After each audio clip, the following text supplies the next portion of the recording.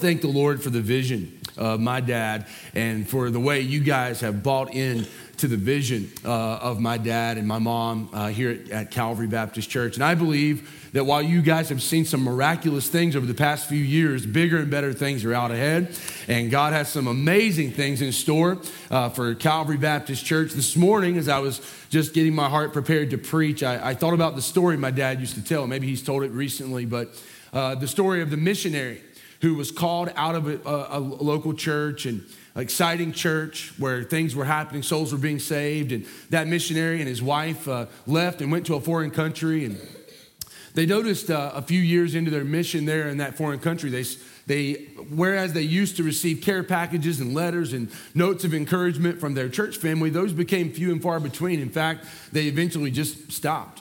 And so they planned a furlough trip back home. And the story goes that my dad used to tell that when they came home, they got in their car and they drove down to the church that was their sending church.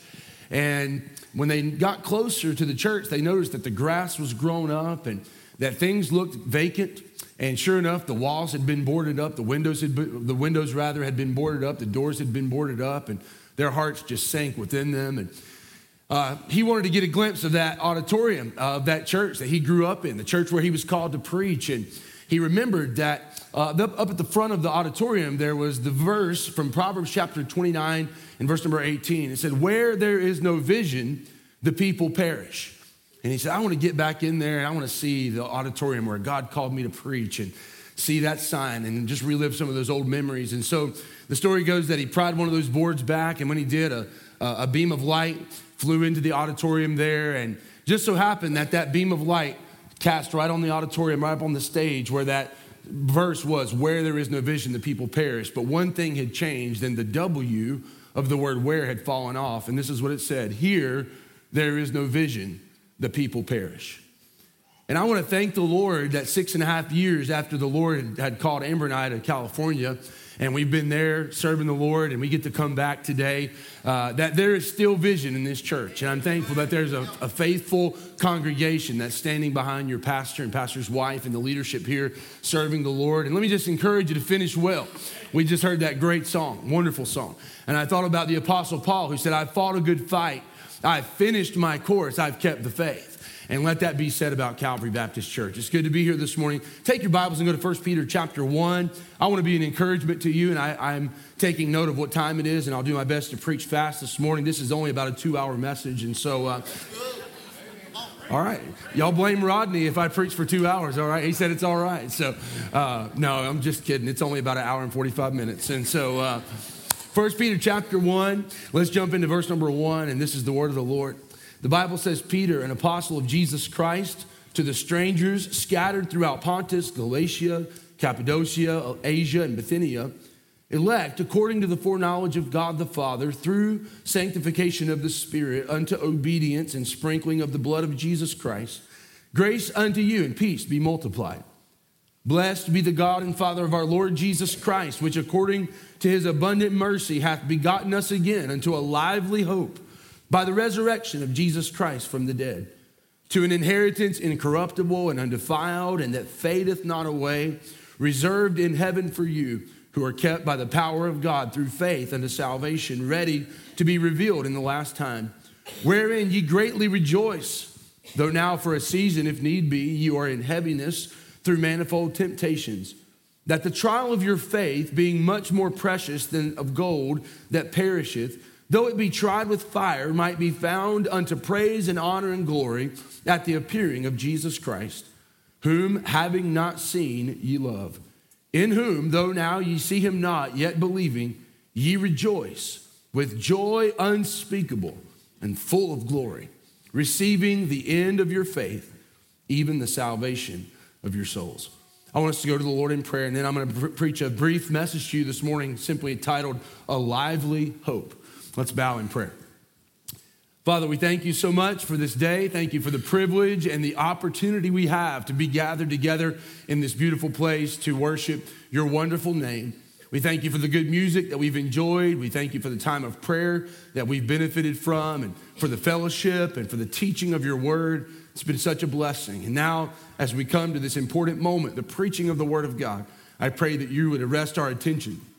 I pray that our hearts would be captivated by your Spirit as we look into this perfect law of liberty and as we search the unsearchable riches of Christ, as we look into this word and into this text today. Open our hearts and minds, illuminate this text, Holy Spirit, by your power, and may you do a wonderful work. Lord, we pray that if there might be someone here that's lost and doesn't know Jesus Christ as their Savior, that you would reveal to them their need of salvation and that they would see Christ, Jesus, as the only Savior of mankind, and that they would respond in faith and trust in the finished work of Christ for their salvation. Create us in Christ Jesus today. May you be honored and glorified through all that is said and done. And we pray this together in Jesus' name. And everybody said, amen, amen. Well, the title of the message today is A Lively Hope. And I want to ask a couple of questions, and I want you to be honest with yourself this morning as you answer these in your heart. Do you have hope today? Have you lost hope today? And do you want hope today? I'm excited about the message I'm going to bring because I realize that it's entirely possible that there's someone who walked into this building today hopeless. But you can walk out by God's grace hopeful when you come to the realization that hope is alive. I want to say this morning that hope is not some fleeting emotion that we are chasing today. What I'm not talking about today when we use the word hope, I'm not talking about the kind of hope that a person has when they go to the convenience store and buy a lottery ticket and get out a coin and start to scratch it off and hope that they're going to hit big on that lottery ticket. It's a fat chance. It's not likely it's going to happen, but they're kind of crossing their fingers and their toes and hoping that this is going to be the day when they finally hit it big. That's not the kind of hope I want to talk to you about today. The hope that I'm preaching to you about this morning is what Peter calls in verse number 3 of our text, a lively hope. I looked up that word hope and I found it interesting. It's a Greek word pronounced elpis, which means an expectation. And while that definition may not be super interesting, what I did find fascinating about this definition is that it has two different meanings in the concordance. It has two different contexts, if you will. The first one is what I'm going to refer to as a pessimistic context. In fact, I'm going to show you the first definition in Strong's Concordance is that hope means an expectation of evil. Now, there may be someone here this morning who would say, Pastor, if I have any hope, or if I could say that I have any hope whatsoever today, that is the kind of hope that I have, an expectation that bad things are about to happen in my life. I found two separate articles in my study as I was preparing for this message that seem to indicate that most Americans in 2023 have no hope. All they have is a hope that could be expressed as an expectation of bad things to come. In fact, I took a screenshot on my computer so you could see these top two articles that popped up when I was doing this research. The Hill on March 27th said the state of America in 2023 is confusion and pessimism. The Gallup research website, January 3rd, said Americans are largely pessimistic about U.S. prospects in 2023. And maybe you're here this morning, and if you could say you have any hope, all the hope that you have is that you have an expectation that things are only going to get worse. You can only see the glass as being half empty and not half full. Maybe you heard, as I did, about the duck hunter who purchased a dog, and this dog had the amazing ability to walk on the water. And he couldn't believe it. He saw it in a classified ad and he thought this can't be real. And he goes and he talks to this man. The guy says, sure enough, man, this dog will walk on the water. And so he paid the money to buy this dog.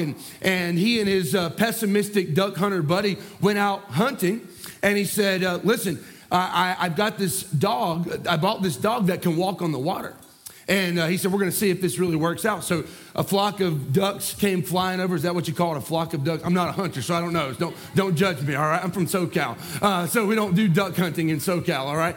But anyway, a flock, or whatever you call it, of ducks came flying across. They took their shotguns out, boom, pulled the trigger, and those ducks came flying down. And Brother Rodney, sure enough, that dog took off across that water and walked right across the top of that water, grabbed those ducks and retrieved them and brought them back. Only thing wet was his paws when he got back. Well, they were traveling back to the house later that afternoon, and his pessimistic hunting buddy says, man, it's too bad about your dog. He said, what are you talking about? He said, man, I got this dog that can walk on water. What do you mean? And the man replied, too bad you got a dog that can't swim. Sometimes if we're not careful, if we don't guard our spirit, we can begin to look around at the circumstances within our world today and begin to lose our expectation of good. We can say things like this: the wrong person's occupying the White House. The economy is too slow. Gas prices are too high. By the way, I paid $5.49 a gallon for gas the last time I paid for gas in California, so don't complain too bad, all right? I can handle $3.49 after paying $5.49. But sometimes we'll think, man, gas prices are just too high. My bills are too high. My income's not enough, and on and on. And the people of God, who should be filled with a lively hope, find themselves mimicking the pessimistic, hopeless culture around them. A hope that could only be described as an expectation of bad.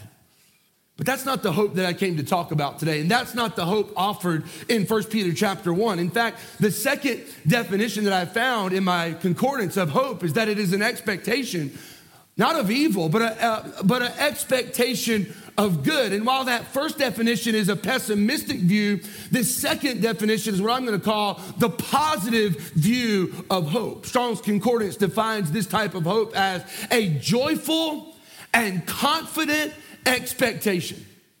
A joyful and a confident expectation. And that's the hope. Listen, that's the hope that Jesus Christ offers to you and to me today. Anybody here interested in that kind of hope this morning? Well, let's look at our Bibles and see how we can find that kind of hope. Notice number one, if you would, this morning, a call to honor. A call to honor in 1 Peter chapter 1. We find this call to honor in 1 Peter 1:3. Notice Peter's first words in verse number 3 when he says, "Blessed be the God and Father of our Lord Jesus Christ." Underline that word blessed. It's a word that simply means to be praised. Now listen to this word. It means something that is adorable. That's what the concordance said. Something that is worthy to be praised, something that is adorable. Now, forgive this illustration, but this is where my mind went when I saw the word adorable. Years ago, when we were kids, now, I don't think my memories fail me, but I think this is a true story. But just bear with me here, all right? Mom and Dad can correct me if I'm wrong. But I can remember when we were kids, sometimes, even though we may not have had family or friends that were having babies at Iredell Memorial Hospital, sometimes we would just get on the elevator and ride up to the third floor, I think it is, of Iredell Memorial Hospital. This is before they had all the security out there and all of that. And we would go up there and we would just sit there and we'd watch the little babies that had just been born. And those nurses would take those babies, they'd wash those babies and put them in their new outfits and put that little hat on them. And you'd see people standing there at the maternity ward of Iredell Memorial Hospital looking through the window, and they'd say, "Look at that little baby's chubby cheeks. Aren't they adorable? Look at that baby's little toes. Aren't they adorable? Look at his little nose. Look at that girl's head of hair. Isn't that adorable?" And you know what they were doing? Listen to this. They were blessing those children. This is what I mean. They were focusing on the distinct qualities of that baby that made it special. And you know something? In essence, that's worship. That's what we were created by God to do, to worship Him, to focus on His distinct qualities, those unique, non-communicable attributes that make God who He is, and to adore Him for how great He is. And that's what Peter is saying. Blessed be the Lord. Blessed be the God and Father of our Lord Jesus Christ. Hey, you were created to worship God. You were created to look at God through His Word and look at God through His creation and look at God through the Lord Jesus Christ and see an amazing, wonderful God. We sing that song, "How Great Thou Art." Then sings my soul, my Savior God to Thee, "How great Thou art." And Peter says, hey, the Lord is worthy of blessing. The Lord is worthy of adoration. Peter's inviting these believers, hey, you know what you need to do right now? Bless the Lord. Adore the Lord. You know, David said in Psalm 34:1, and listen to this, "I will bless the Lord at all times. His praise shall continually be in my mouth." You know what David was saying? I'm going to look at those things that make God who He is. I'm going to look for those things, those qualities, those attributes, those characteristics about God that make Him who He is. I will choose to bless the Lord at all times. You see, worship is a choice. Worship is when we get our eyes off the circumstances and get our eyes on a wonderful creator who is God, who is sovereign, who's seated on his throne, who's above all and through all and in you all, the Bible says, and worship him for who he is. Oh, David said, my soul shall make her boast in the Lord. Psalm 34:2. The humble shall hear thereof and be glad. Oh, magnify the Lord with me. Let us exalt his name together. I sought the Lord, David said, and he heard me. He delivered me from all my fears. He said in verse number 8, oh, taste and see that the Lord is good. And you know what? That's exactly what these people were doing. Would you notice in verse number 6, we see their praise quickly now. Notice Peter says, wherein ye greatly rejoice. Then jump down to verse number 8. He's saying, you rejoice in Jesus Christ, whom having not seen, look at this, ye love, in whom, though now you see him not, yet believing. Here it comes again. Ye rejoice with joy unspeakable and full of glory. You rejoice. You love. You rejoice. You know what the word rejoice means? It means to exalt. It means to feel or show. Listen, triumphant elation or jubilation. It means to be exceeding glad. You know, in the long list of things that could be said about Calvary Baptist Church, I mean, things that could honestly be said about this church, things that could be said like you're friendly or you're generous or you're welcoming or you're first class or you're witnessing. All those are true about this church. But one of the things that you should hope would be said about Calvary Baptist Church is that this is a rejoicing, praising church. I love that Peter doesn't just say that this group of believers is rejoicing, but you notice he said, wherein you greatly rejoice. You greatly rejoice. You know why they were greatly rejoicing? Listen now, because a great God deserves great praise. Let me back up and hit that one more time. I said a great God deserves great praise. Now, if you deserve, or if you worship and serve a mediocre God, then he can deserve mediocre praise. But we don't serve a mediocre halfway God. We serve a good God. We serve a powerful God. We serve a mighty God. We serve a great God who's worthy of great praise. And man, these people are praising God. You know, listen to this. One of the definitions I saw for the word rejoice in my concordance means to jump for joy. He says, you're greatly jumping for joy. You know, the choir sang the song this morning, everybody will be happy over there. And I say a full hearty amen to that. But can I say something? Believers ought to be happy over here. Help me now, come on. I know I'm in North Carolina this morning. I feel some preaching. Come on now, pray for me. Hey, we are going to be happy over there, but we can be happy over here. We got something to be happy about over here, church family. We have a good God over here. He's good over there, but he's good over here. He's a God who will never leave and never forsake. He'll never leave your side. He'll always be faithful and steadfast and the same yesterday and today and forever. We have a great God who deserves great praise. And these people recognize that. Hey, Jesus said, I came that you might have life and that you might have it more abundantly. I'm not waiting on life. I have life today. Life is the present possession of the believer. So I can rejoice in the Lord greatly. This was a group of believers in 1 Peter 1 that were rejoicing. They had the joy of the Lord. In fact, look down if you would at look at verse number 8. He says that they had a joy that was unspeakable. You see it? Joy unspeakable and full of glory. John Poole said it means joy which cannot be expressed with words.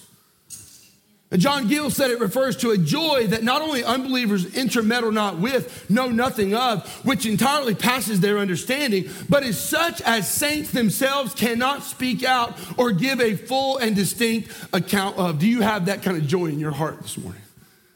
A joy that you can't really put it into words. Paul said this in Philippians 4:4, hey, rejoice in the Lord always. And again, I say rejoice. You know what Paul said in Acts 20:24? Oh, I want to finish my course with joy.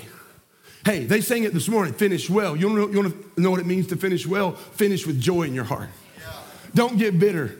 Don't get all torn up and out of the way and bent out of shape. Listen, hey, keep your eyes on Jesus and realize, you know what, we do live in tough times, and we may not think that the right person's in the White House, and we may think that the economy's not so good and our income's not enough and our outgo's too much, but at the same time, we got something to rejoice about. There's a God in heaven who's on his throne, and we're going to continue worshiping and serving him and rejoicing in him. That's what this group was doing. Now, we might tend to believe, or we might tend to think that the people that praise like this, who have a joy that's unspeakable and full of glory, a great rejoicing, might be people whose lives are going great. Things must really be going good for these people in 1 Peter chapter 1. But actually, listen now, nothing could be further from the truth. Not only do you see their praise, but look at this. We see their pain. In verse number 6, look what he says. Now watch this. Everybody get on with me right here. Wherein ye greatly rejoice, watch it, though, we might say, in spite of the fact that now for a season, if need be, you are in heaviness through manifold temptations. The word heaviness speaks of distress, sorrow, and grief. And the word temptations there is not referring to an enticement to sin. It's actually referring to adversity, affliction, trouble. Dr. J. Vernon McGee said the Christian hope in a time of trial would be an adequate title for Peter's first epistle. It's important to note the titles given by Peter in verse number 1. Go back to verse number 1 and notice that he refers to these believers as strangers scattered. I would note that. Strangers scattered. What does that mean? Well, strangers was the designation peculiarly given to the Jews in their dispersed state throughout the world ever since the Babylonian captivity. Now, Blackaby referred to these people as pilgrims of the dispersion. The Greek word diaspora, which is behind that phrase, refers to Jews who were separated from their homeland. Now watch this, watch this. There's much that could be said about these titles given by Peter, but here's what he's saying. These people are not living in a convenient season of life. These people are living in a time of heaviness. These are people are living, they're not living in their hometown. They're not living peacefully surrounded by supporting friends and loving family. They're not laying up wealth and living large. Listen, these are people who knew what it was to face racial and religious persecution. These were people who knew what it was to feel the burdens and the pressures of life. This is why Peter calls it heaviness, because that's exactly what it was. It was heavy. Now you need to see these people. They're going through it. They're separated from their friends. They're separated from their family. They're in a foreign land where they're mistreated and abused and persecuted. I mean, they have heavy burdens laying on their back. Are y'all listening this morning? And yet, they had an unspeakable joy.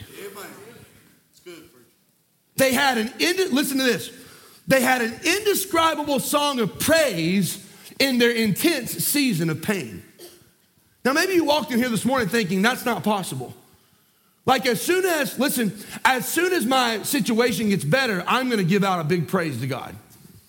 Like when that bill gets paid, I'm going to give a big praise to God. When I get that raise that I've been looking for, I'm going to give a big praise to God. When my marriage gets better, when my kids get right, whenever that prayer gets answered, I'm going to give a big praise to God. And Peter says, hey, I want to tell you about a church that was weighed down real heavy. And right under the midst of that burden, you know what they're doing? They're lifting their hands in praise to a great God. How? Let's ask the question for a second. These are real human beings. This isn't a fairy tale. These are real people just like you and just like me. So why would you praise right in the middle of pain? How can you rejoice as you're being rejected and persecuted? And Peter tells us in verse number 2, it's because of their pardon. Look at verse number 2. Yes, now before we get to verse number 2, don't forget he has called them strangers scattered. That's like a title that he's kind of put on them. And that title reveals their lack of identity. These are pilgrims in a foreign land. It reveals their pain. But now Peter has another title in verse number 2. Look at the very first word of verse number 2, elect. Elect according to the foreknowledge of God through the Father, through sanctification of the Spirit, unto obedience and sprinkling of the blood of Jesus Christ. Blackaby said election was a concept previously reserved for God's chosen people, the Jews. But Peter used it here, listen, for all people who believe in Jesus. Now, let me be very clear. This verse is not teaching irresistible grace. This verse is not teaching unconditional election. Aren't you thankful this morning for a salvation from God that isn't just for a select few? God has made it possible for whosoever will to be saved. Let me be very clear about that. In fact, the Bible says in 2 Peter 3:9 that the Lord's not slack concerning his promise, as some men count slackness, but he is long suffering to usward, not willing that any should perish, but that all should come to repentance. Titus 2:11 says that the grace of God that brings salvation has appeared to all men. And 1 John 2:2 says that Jesus Christ is the propitiation for our sins, and not for ours only, but also for the sins of the whole world. So this is not teaching us that there's only a select few that God has chosen to salvation. But this is basically what the Bible is teaching us, is that God had been merciful to these people to save them. These were people, check this out, the people Peter's writing to, these were people who recognized they were sinful human beings who had been shown mercy by a merciful, gracious God. And that is the basis for their rejoicing. Are y'all tracking with me this morning? Can I tell you this morning? Hey, listen to me, please. Can I declare the gospel to you this morning? We are all sinners. You say, Zach, I grew up in Union Grove. We are all sinners. I grew up in the Baptist church. We are all sinners. My dad's a Baptist pastor. My grandparents are buried in the Baptist cemetery. We are all sinners. There is none righteous, no, not one. The Bible says there is none that doeth good, no, not one. And why do we sin? Romans 5:12, wherefore as by one man sin entered into the world, and death by sin. And so death passed upon all men, for that all have sinned. We sin because we were born sinners. Adrian Rogers says we're not sinners because we sin because we are sinners. We have a sin nature. We were born with a sin nature, right? The Bible says that our hearts are deceitful above all things and they're desperately wicked. In sin did our mothers conceive us. We were born sinners, therefore we sin. And there is a penalty to be paid for sinful people. And the Bible says, listen, that the wages of sin is death. Now, can we pause right there and just breathe in the oxygen of that for a second? That's bad news for every one of us this morning. We're all sinners, and the wages of sin is death. God is holy. We are sinners. Death is the penalty for sin. But here comes some reason for rejoicing. Are you ready? Verse number 3 of our text, if you want to look at it, 1 Peter 1:3. Come on now. Blessed be the God and Father of our Lord Jesus Christ, which according to his abundant mercy hath begotten us again. Hey, that's good news, family. I'm telling you, that's good news this morning. When your world is falling apart, hey, when it's midnight in your life, when you're going through the deepest valley, you have 2 reasons to rejoice. You may not be able to rejoice in gas prices or in your income or your health condition. You may not be able to rejoice in that, but I'm going to give you 2 things that you can always rejoice in. Are you ready? Here's number 1, God's mercy. Hey, is God holy? Yes or no? He is absolutely holy. Is God just? Yes or no? Absolutely. But Peter wants us to come with grips with another reality, and that is this: God is holy. God is just. But hey, good news. Just as God is holy, just as God is just, God is merciful this morning. The word mercy, listen to this definition. This will bless somebody. Kindness or goodwill toward the miserable and the afflicted, joined with a desire to help them. God looks down at sinful people and says, you've sinned, I'm holy, you deserve my justice, you deserve my judgment, you deserve to be condemned. But there's another part of me that's my mercy, and in my mercy, I am extending an opportunity for you to be rescued. I'm extending an opportunity for you to be delivered. And so what does he do? What does a merciful God do? Listen to me this morning. Here's what he does. He comes on a rescue mission to save humanity from their sins. John 3:16 says, God so loved the world that he gave his only begotten son, that whosoever believeth in him should not perish, but have everlasting life. And listen to this. 1 John 3:16 says, hereby perceive we the love of God, because he laid down his life for us. I love the way Peter says it here. It's not just mercy, it is abundant mercy. Hey, you may have walked into this building this morning thinking, Pastor, you don't know what a sinner I am. You don't know how I've messed up my life. You don't know the things I've done. If you knew half of the things I've done, you'd recognize I'm a worthless, guilty, no good, rotten sinner. And friend, I may not know what a sinner you are, but I know what a Savior he is.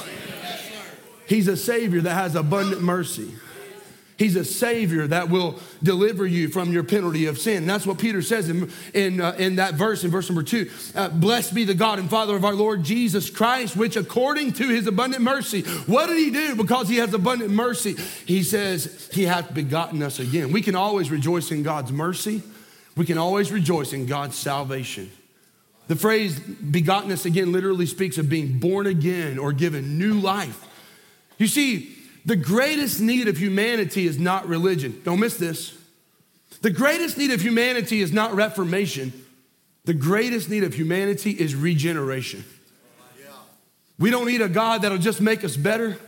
We don't need a God who will just change us and dress us up on our way to hell. We need a God who can restore life into a lifeless spirit.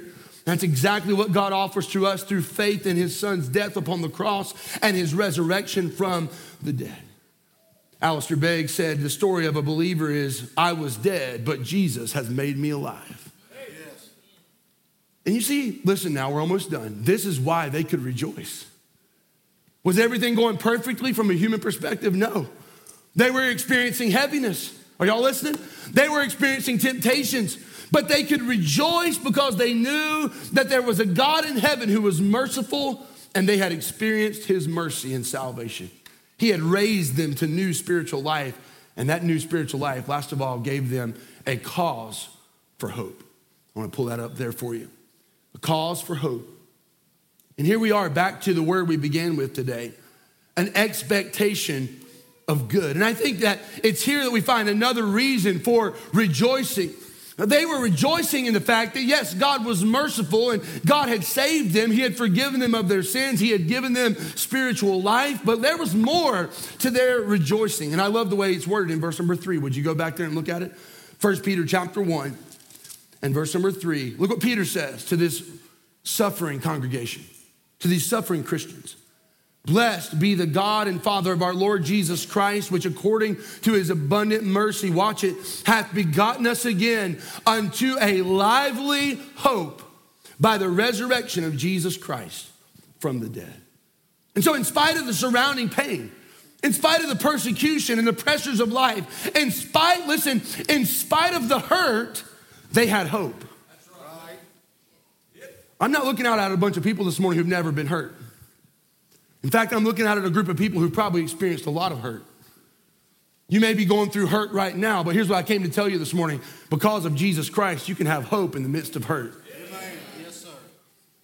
You don't have to shrink back in the shadows and say, you don't understand what happened to me when I was a child. You don't understand the situation I'm going through. Listen, friend, I understand we live in a sin-fallen world. We live in a sin-cursed earth that's filled with hurt. But I'm here to tell you that Jesus Christ came and lived a perfect life, died on the cross, was buried, and he rose again so that we could have hope right in the midst of hurt. Thank God for that. So what is this lively hope that caused them to praise their way through the pain? Two things I want to give you, and I'll be done. Letter A, let's notice their reservation in verses 4 and 5. Now, did you notice what he says in verse number 4? This lively hope, he says, by the resurrection of Jesus Christ from the dead, to an inheritance incorruptible and undefiled, and that fadeth not away. It's reserved in heaven for you, who are kept by the power of God through faith unto salvation, ready to be revealed in the last time. Now remember, these were strangers. These were scattered strangers. They were pilgrims. But I love this. Peter reminds them, I know you're not in your homeland today, but you have a homeland. And by the way, your homeland's not where you're currently located. And let me just go a step further. Hey, church, your homeland's not even in Jerusalem. He didn't say your reservation reserved for you in Jerusalem. He said, you have an inheritance, incorruptible, undefiled, fades not away, and it's reserved in heaven for you. Isn't that good? It's not a temporary place that's connected to this sin-cursed earth. It's in heaven. And I thought about this. It's almost as if Peter is echoing a message that was preached to him by none other than Jesus Christ himself. John 14. Jesus is getting ready to go to the cross, and man, these guys are just, they're discouraged. They have heaviness. They're in a time of burdening. And you know what? Jesus looks at them and says, hey guys, let not your hearts be troubled. I know you got a lot on your plate. I know you're hurt right now. I know what you're going to go through. Don't let your hearts be troubled. You believe in God. Believe also in me. I got some good news for you guys. In my Father's house are many mansions. And if it were not so, I would have told you, hey, I go to prepare a place for you. And if I go to prepare a place for you, I will come again. Don't lose hope. Oh, you're going to go through hurt. You're going to have some heavy, heavy, heavy burdens on you. And you're going to go through some times when you feel like you can't go on. I'm going to give you some hope for your hurt. There's a place that's waiting for you, a reservation in heaven. And it's holy and it's harmless and it's undefiled. It's reserved in heaven for you.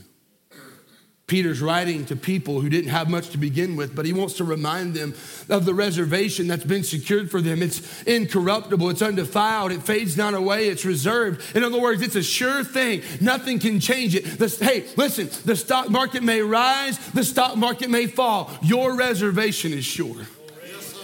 The economy may be good, the economy may be bad. Your reservation isn't fading, it's reserved in heaven for you. And by the way, how empty, and maybe you're here this morning, how empty would it be to live your life with only hope in this world? How empty is it to live life with only this life in view? When all you can see is your bank account, when all you can see is your retirement fund, when all you can see is your car and your house and your possessions, that is an empty way to live your life here on earth. In fact, Jesus said this, listen, I'm just about done, but don't miss it. He said, lay not up for yourselves treasures upon earth where moth and rust doth corrupt and where thieves break through and steal, but lay up for yourselves treasures in heaven, where neither moth nor rust doth corrupt, and where thieves do not break through and steal. For where your treasure is, there will your heart be also. Hey, listen to me this morning. I'm just about done. But when you build your life upon the foundations of human economics or physical possessions or mental acuity, prepare to be disappointed and to become frustrated and pessimistic. You know what you need to do? Build your life on a firm foundation. A sure thing. Something that will never fade away. Something that will never go up or down. Something that is reserved in heaven for you, and that is your reservation. I'm not saying you should spend money foolishly or that you shouldn't have possessions or make financial investments, but keep all that in perspective. Keep your eyes on the reservation that cannot and will not change. He says, hey, I want you to be encouraged. I want you to have hope in the midst of hurt. How? By remembering you have a reservation. But check this out, the last thing. By remembering Jesus' resurrection. Now, this is going to bless somebody this morning. Look at verse number 3. Blessed be the God. Hey, adore God. Give him praise. He's worthy of praise, you guys. I know you're going through hurt, but bless the Lord at all times. Let his praise be continual in your mouth. Blessed be the God and Father of our Lord Jesus Christ. Why? Which according to his abundant mercy has begotten us again unto a lively hope. How did he do it? By the resurrection of Jesus Christ from the dead. So maybe you're here this morning and you're a little bit skeptical about heaven and skeptical about living your life with eternity in view. And for the past few years of your life, past little bit of your life, all you can think about is the here and now and the temporal. Zach, how can I live with a confidence in my heart that there really is a heaven and that there really is a reservation waiting on me? And here's the answer: because our hope is alive. How can we live knowing assuredly that this life is not all there is and that there's a life to come? Here's the answer: because Jesus Christ rose from the dead. Listen to this, I'm done. Dr. Tony Evans said this. Now this is good, so don't mess it. Peter enters into praise for the God and Father of our Lord Jesus Christ, who saved us because of his great mercy, not because of our own worthiness. He describes this salvation as a new birth into a living hope, which is a positive expectation about the future. Listen to what he says, and I'm done. When you were born the first time, it was into a dead hope. You were born to die. But through the resurrection of Jesus, there is a better future on the horizon.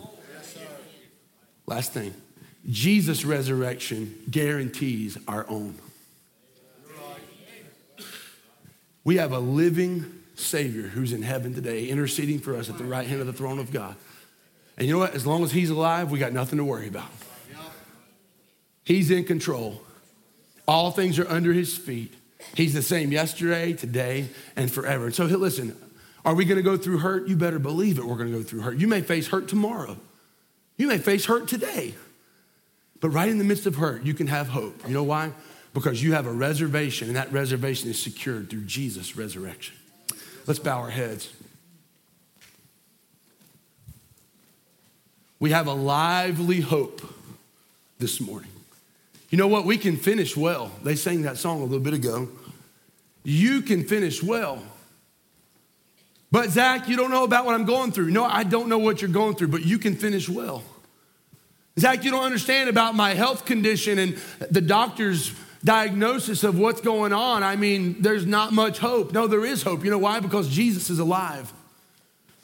He rose from the dead, and you have eternal life through Jesus Christ if you've placed your faith in his finished work. So trust in him. Rest in him. Find hope in the Lord Jesus Christ this morning. Hey, maybe you're here this morning and you can just be honest. Let's just be honest for a second. We're just about to be dismissed. Can we be honest with each other for a minute? I'm not going to ask you to raise your hand because this is a personal question. But it's very possible there are some people in a large crowd of this size that would have to be honest to say, I don't have hope.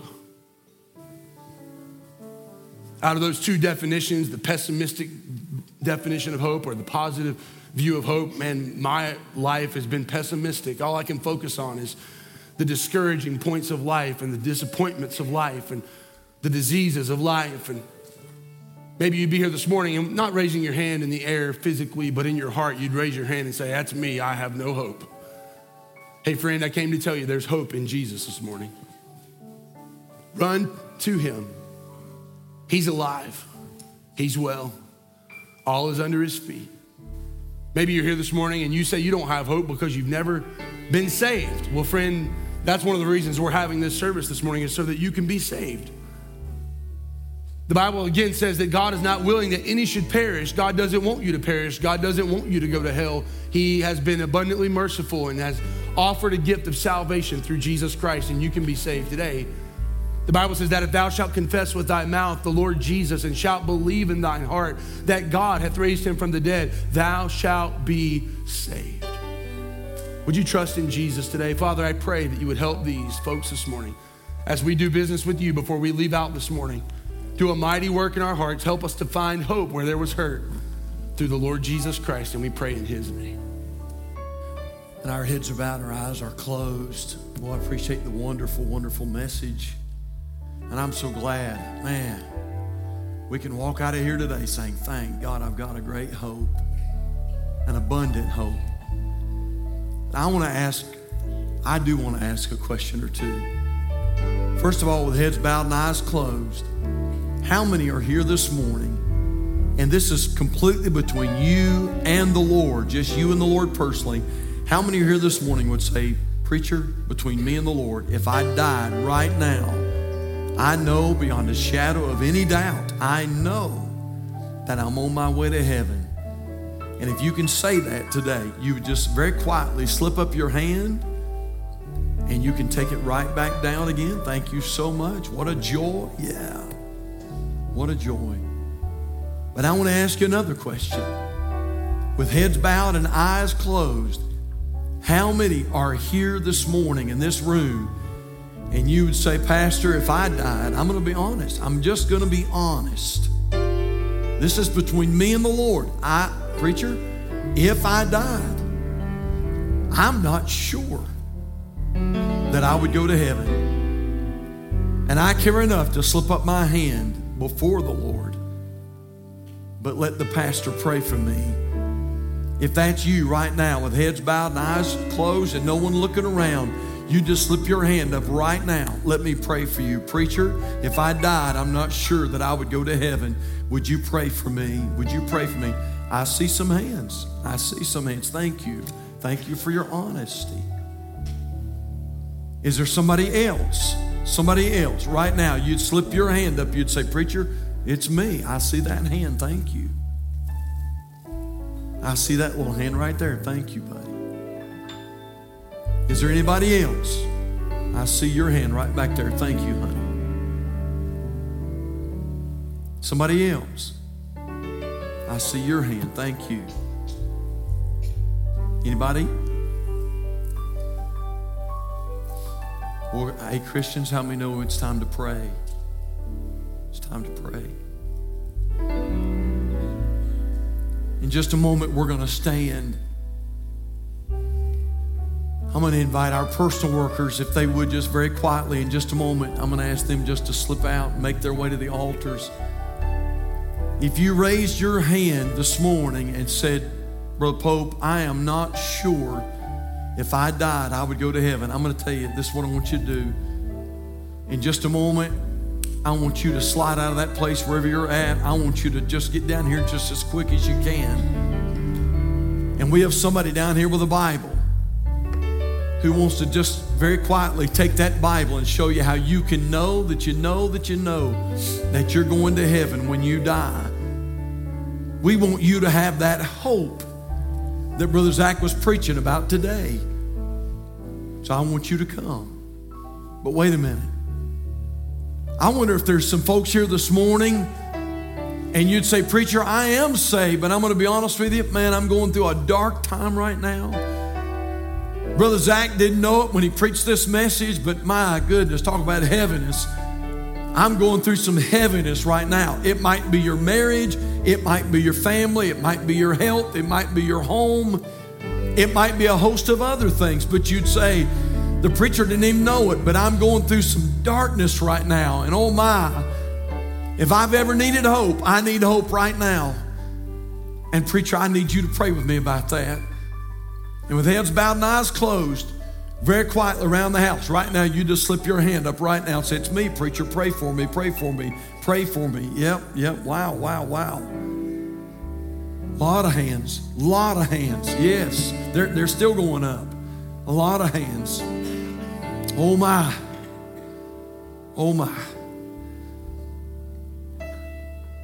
Hey church, you know what this is right now? This is called a call to action.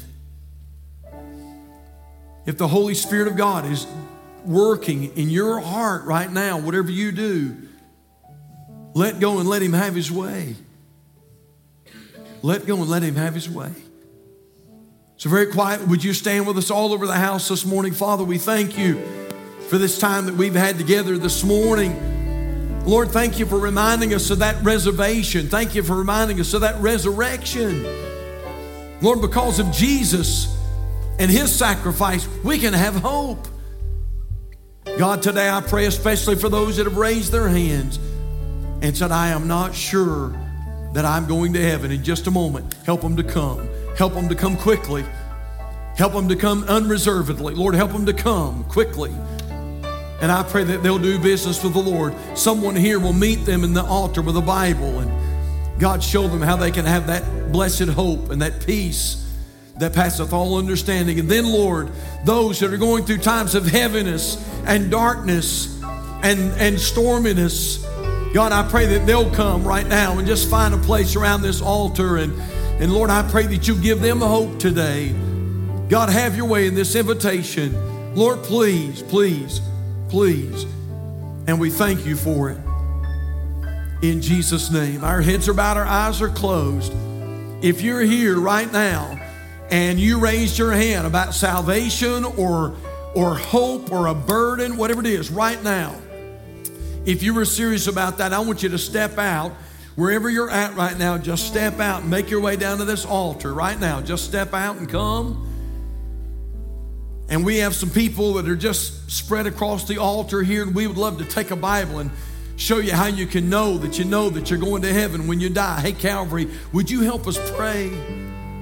Would you help us pray right now that souls would come to the Lord?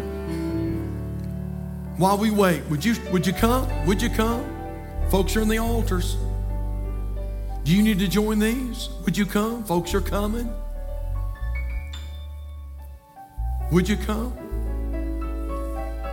There may be somebody here this morning who says, preacher, I'm so discouraged. Man, I've really contemplated quitting. I mean, I'm so discouraged right now. Something I'm going through, and I'm so discouraged. I really just thought about throwing in the towel. Oh, listen, don't throw in the towel. Man, just come today and let him give you hope. Would you come? Would you come? Folks are getting help. Would you come?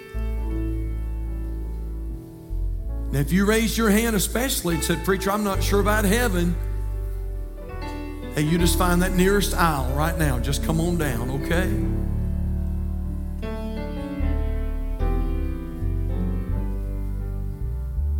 So, Father, we thank you for your blessings. I'm so thankful for this service. I'm thankful, Lord, that I go to a church where there's help. God, I'm thankful I go to a place where the services are helpful. They're not hurtful, they're helpful, they're encouraging. They encourage us most of all to get to the Savior. But they also tell us that there's hope in the Savior. And Father, I pray today that you'd work. I don't know all that's going on the altars this morning, but I'm glad you know, and I'm glad, Lord, that you can help. And I pray that you'll direct, and I pray that you'll encourage. And God, I pray that those who may feel like they don't have any hope, I pray they'll go back to their places today with a whole fresh perspective. Everything's going to be okay. I'm all right. I'm all right because he's all right. Lord, I pray especially for those who need to be saved. God, I pray that while we pause just for another few moments, I pray that those who need the Lord, I pray that they will come right now. And Lord, very simply, let us take a Bible and show them how they can know that they know they're going to heaven. God, Holy Spirit, have your way now, please. And we thank you for it all. Heads are bowed, eyes are closed.